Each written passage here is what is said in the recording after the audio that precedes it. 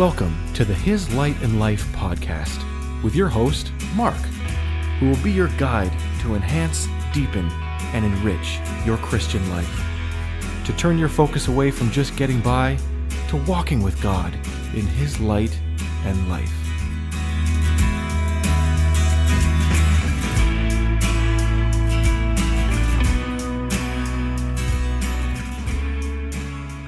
Welcome back to His Light and Life.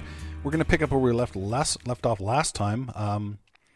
Again, with a couple of Charles Finney quotes. These are quotes I actually never really got to last time. And we're talking now about entering into the overcoming life and the distinctiveness of, quote, walking in the rest of God, which is the overcoming life, and walking in your self-efforts.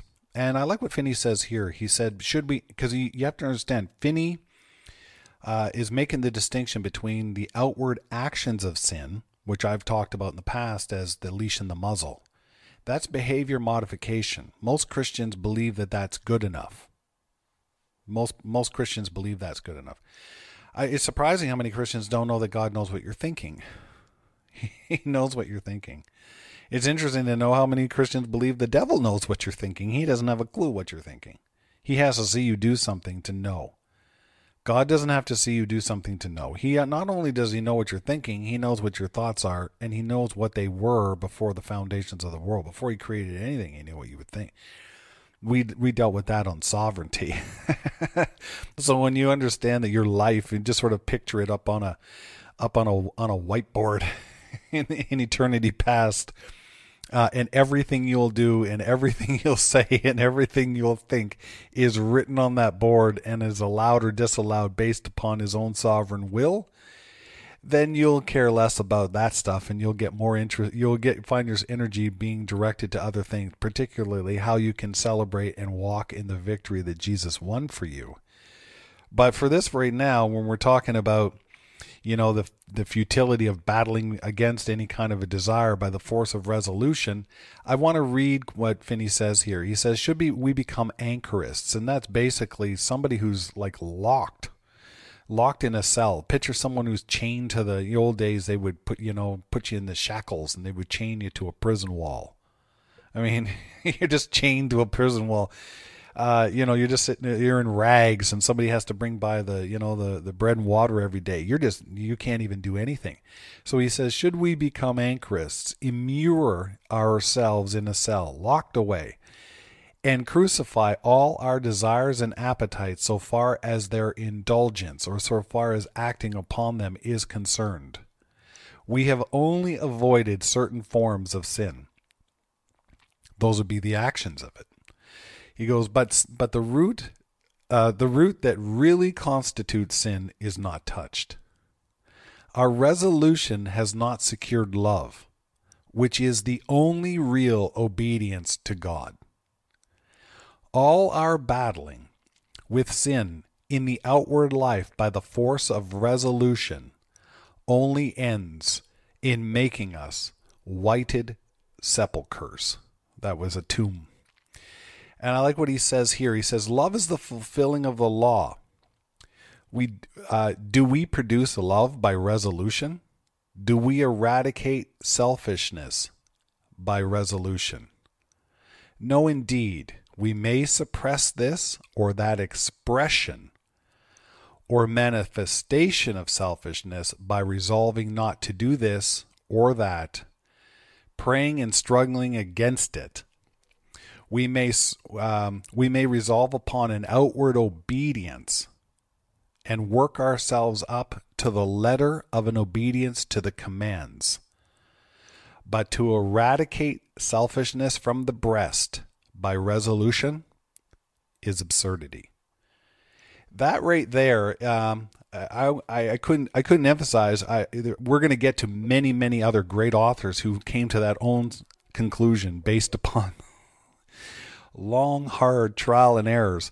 The Holy Spirit, it's one of those lessons. The higher Christian life is one of those lessons that A, you want to start as soon as you can, but B, it's learned through long, hard lessons in the Holy Spirit. And I wish I had started there instead of years and years and years of moving towards something that was absolutely impossible for my mind to even conceive, and particularly impossible because I didn't have the tools available to me. So when we talk about entering into the overcoming life, it's important to know that when I say the higher Christian life, the overcoming life, the abundant life, the fruitful life, there's a million different names for it. Understand that that what I'm referring to as a life that is looking to and resting in the finished work of Jesus Christ, as opposed to a life that still thinks it has a role to play, that there's an expectation that God has of them, and that they in some way could contribute, can contribute, are supposed to contribute, or involved in any kind of contribution to that victory. Okay, so that's vital. So now when we talk about the kingdom, we're not really into teaching on holiness and sanctification right now. This is primarily about, I wanted to lay a foundation first of unity with the kingdom. The idea of God wove into this world, into his creation, a let's just call it a path of light and a path of unity and a path of cooperation and a path of victory. If you're using a piece of equipment or a device the way that it was supposed to be used, there is a complete and total unity with that. When you either misuse the piece of equipment or the piece of equipment is somehow faulty, you're going to notice that a lot of things start to go wrong really quickly. And we need to understand that this world, if I had to put a word on it, thank goodness we don't, but if I had to put a single word on it, the thing that is woven into the very fabric, if you will, the very marrow, if you will, of everything that God creates is agape love. Okay? God is love. And that agape love is woven into everything that he does. Everything that he says, everything that he creates. You can't get away from it. You can't avoid it. You can't stop it. Okay?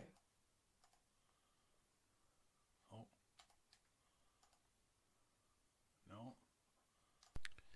Now, one of the challenges you have with that is when you come back to it and you realize that God is love, and you realize that, of course, a being who is filled with love, filled with what is really deeper than love, because we have several words for love, but the love that God is hesed. That's the best word that you're going to find for it. And hesed essentially means it is his, and this is tricky. It is a love that esteems the good of the other. It is a love that puts the other ahead of itself continuously. If you really look at the Trinity, you're gonna see that the Father is always esteeming the Son, and the Son is always esteeming the Father. The Father loves the Son, and the Son loves the Father. And the Holy Spirit is a dance around them. Right? Even Jesus, when he said, when the Spirit comes, he'll not speak of himself, but he'll take the things which are of me and he'll reveal them unto you. You see continuously the referral, if you will, of another in the Trinity.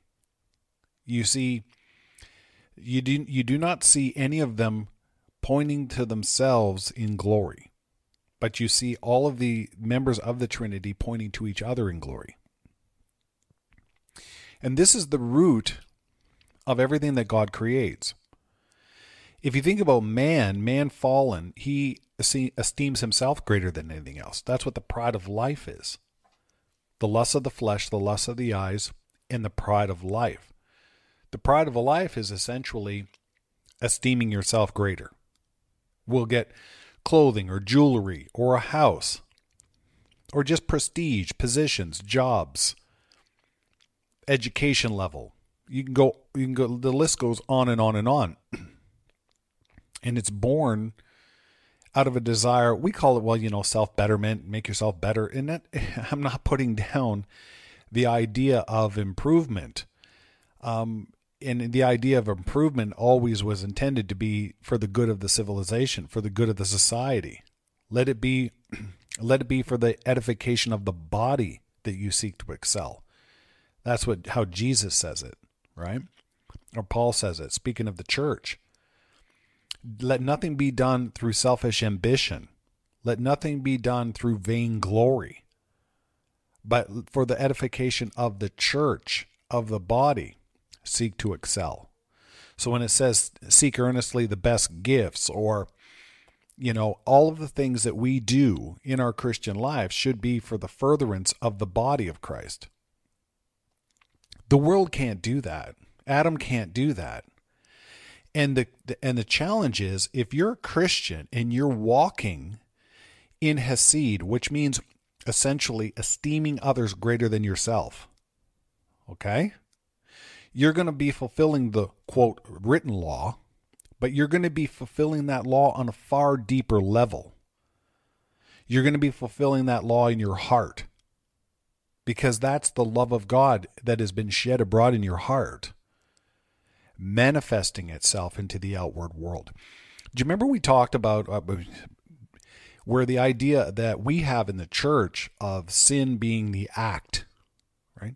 And Jesus came and he presented the obvious difference of that. He says, if you even say of your brother without raka, which means fool or empty-headed, it's equivalent to murder.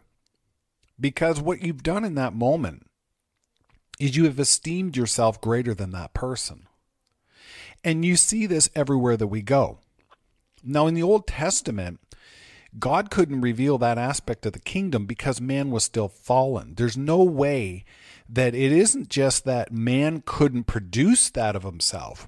It's not just that couldn't come out of his fallen heart, because that was never the goal. God's goal is never that this comes out of your heart at all. It can't. This comes out of the heart of God. It is God's nature. God's nature is hesed. Okay? The newborn spirit inside of you can manifest that hesed. It can flow through it. Okay? I want you to picture as a very simple illustration of two hoses. The Bible talks about it as two streams, two rivers, two trees. And one tree cannot produce anything but bad fruit. Now, so in the Old Testament, that's what you were dealing with. They couldn't produce anything but bad fruit because they were fallen. Okay? So God gave them the externals, and the externals of the law, the written code, enabled God, obviously very well contained in the Holy of Holies, but it enabled him to be with the people. To be with the people. And his presence with his people shed the light around his people and protected them and kept them. They were kept from the law of sin and death. Okay? The best example that you'll have of that is the vipers. So when they sinned, it says that the glory of the Lord lifted and vipers came into the camp. Now, there's a natural explanation for that. If you want to have a good time, just explain that to people and say, ask a fellow Christian, just have a good time with that one. Just say, where did the vipers come from? All of a sudden there's hundreds of vipers going through the camp, and all of the children of Israel are getting bit by these vipers and dying. And that's where you see God instructs Moses to make a serpent out of brass and to put it on a stick and hold it up. And then when they beheld it, they were cured. Right? They were delivered from the poison. That's a wonderful illustration of the cross. I hope I don't have to go through it heavily here, but I hope your pastor has done a phenomenal job with that by holding that serpent up on the cross that was a type of Christ being held up. He was our sin. He was taking our place on the cross in the form of a serpent. I mean, we're evil, right? But the question back here is, where did the vipers come from? Does God have in heaven? Does he pouring out buckets of vipers all over his people? You'd be surprised how many people will say that. They're out in the wilderness. They came from someplace. They didn't just boom show up. But if you really if you read your Bible, you'll realize that there was a protection upon the children of Israel. At nighttime, there was a fire above them that kept them warm. Cold deserts, little children, And in the daytime, the sun beats very hot. And there was a cloud over them to protect them. So you have to picture that they're covered by this. Okay? Now, as they spent time in the wilderness, see, the deserts are full, wilderness are full of poisonous snakes. Snakes, all kinds of species of snakes live in the wilderness, live in the deserts. And then in the daytime they come out and sun themselves, and at the nighttime they go into caves or they go into the ground and to stay warm. But you have to understand there's this pillar of fire over top of this people at night. And there's a cloud over them by day. And snakes cannot auto adjust their temperatures. They take on the temperature of their environment. So they have to lay in the sun to warm up, and they have to go in the shade to cool down.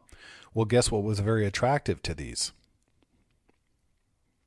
How about climate control? Not just for the children of Israel, but it was climate control for the serpents. Now, when the glory lifted, the serpents kept moving direct. They were kept back. They could only come so close because they were protected. It was God's glory that was there. When God's glory lifted, guess what went into the camp? Moving closer, right? It thinks these are just animals, but they think that, I'm going to move closer to it, move closer to it, move closer to it. And they went right into the camp where the people were. That is a beautiful illustration of what we're talking about with the overcoming life. That is one of the most amazing examples of the overcoming life. And as you've heard me say, and will say again and again and again, the Old Testament is a beautiful picture story for what has been fully accomplished by Christ in the New. Okay? That's important. And God's presence with the people in the Old Testament in the wilderness kept them safe from the serpents. Just as his presence when we're walking in the light keeps us protected from the law of sin and death now. Okay? The law of sin and death is there, and it will always be there as long as you're on this earth. It will be there until it's all cast into the lake of fire. And God makes a new heaven, new earth. This earth is reserved for fire to be fully burned. But until then, we walk completely free from it, free from its power, free from its influence. It actually doesn't see you, doesn't acknowledge, doesn't recognize you. Because it's a law of sin and death. Once you died in Christ, so you no longer exist. I'm going to use the term, you're no longer in its parlay. You're no longer in its purview. You're not in its realm. You've moved from the realm of darkness into light. You've passed from death to life. You've been raised up to newness of life in Christ Jesus. But you can alert it to your presence by picking up self-reliance. Self-reliance is what keeps you from walking in the victory that Christ has produced. Remember Paul says in Galatians 3, you who desire to live by grace, or to live by the law, to be circumcised and live by law, I say to you, you've fallen from grace. Christ is of no benefit to you. Now, what he is not talking about there is losing your salvation. He's talking about stepping out of the grace. You've stepped out of Christ's victory. You've stepped out of the light. And how did he even say it? By being circumcised and trying to keep the law. You're going back. You foolish Galatians, who has beguiled you? You were doing well. Now, you who were running well who were making great gains in the spirit, do you desire now to be purified by the flesh, for this work to continue by the flesh? They had been walking good. And then the Judaizers had come along and they had said, yeah, you're saved. Christ is great. All that's wonderful. Now you got to keep the law. Sounds like church, eh? It sounds exactly like church, because that's what they're going to tell you all the time. You're going to hear it over and over and over and over. But what we're talking about now is the new. So you see that illustration in the Old Covenant where God was with the people, but he's behind the veil. He's in the tabernacle, but he's in the Holy of Holies. The New Testament is far greater than that. So now in order for them to, they kept the law, the written code, the ordinances, the dictates and commands, and God would be in their presence. In their presence. And that being in their presence kept them from we're going to use the vipers as the illustration of the law of sin and death because they're a perfect illustration of it. So he kept back the law of sin and death in that type while they were in the wilderness. The New Testament, it isn't God behind the veil in the tabernacle, but it's God in your heart. It's you. It's not just simply God with you, but it's you with God. You're in the kingdom. You have freedom. Come boldly to the throne of grace in a time of need. We can speak to God. He can speak to us. We can relate to him. His word becomes alive to us. And the law of sin and death is held back because it can't come into his presence. It can't come into the light. It cannot come into the camp of you any more than the vipers could come into the camp of the children of Israel in the wilderness. Okay? So if you're walking in the light, as he is in the light, you have fellowship one with another. And the blood of Jesus Christ cleanses us, keeps us, protects us, guards us from all sin. It's not simply about applying, I've heard it said many times, you apply the blood of Jesus to yourself, you pray over yourself, I'm covered in the blood. That is not what I'm talking about. You're automatically covered in the blood of Jesus when you've laid down all efforts of self-reliance and realize that you've been raised to newness of life in Christ Jesus and that he is your victory and that he is your only source of victory. When you do that, his love will flow through your heart, your desires, your mind, your nature, your attitudes, your behavior. And you will find yourself walking in harmony with the kingdom of God. The non-believer cannot walk in harmony with God. Even if they desired to, which they don't, they wouldn't be able to achieve it. Because walking in harmony with God requires total agreement with God. And the only thing that can agree with God is God. And that's why Jesus came as our substitute. And him in you, Christ in you, the hope of glory, he is in perfect lockstep with the Father God and the presence of the Holy Spirit.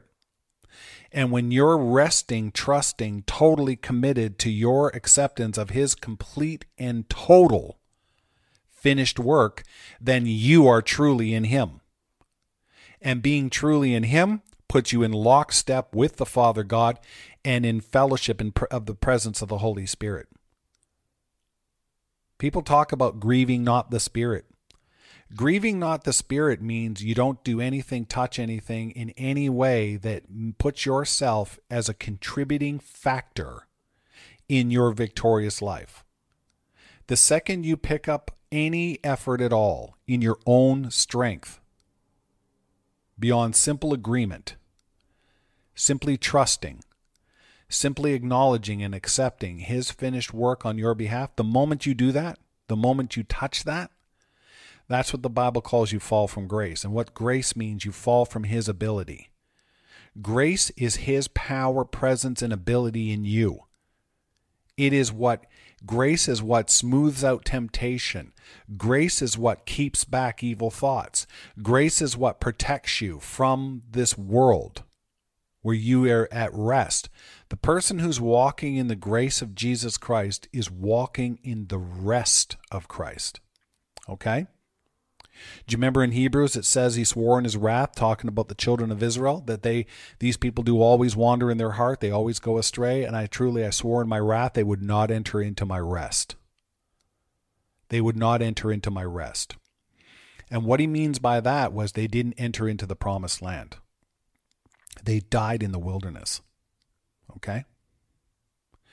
And the Christian life is about leaving the wilderness, leaving self-reliance behind, accepting the finished work of Christ, and moving into the promised land. We're going to get into that in another podcast. It's a study unto itself, the Exodus story.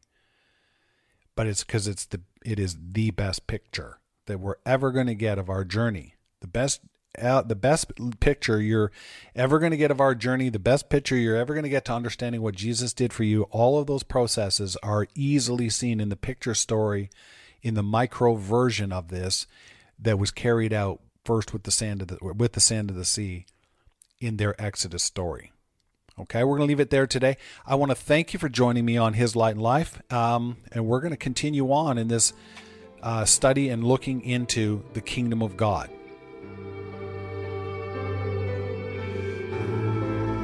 Thank you for listening to His Light and Life. Do you have questions or want to speak with Mark? Please reach out using the email in the description. We'll see you next time on His Light and Life.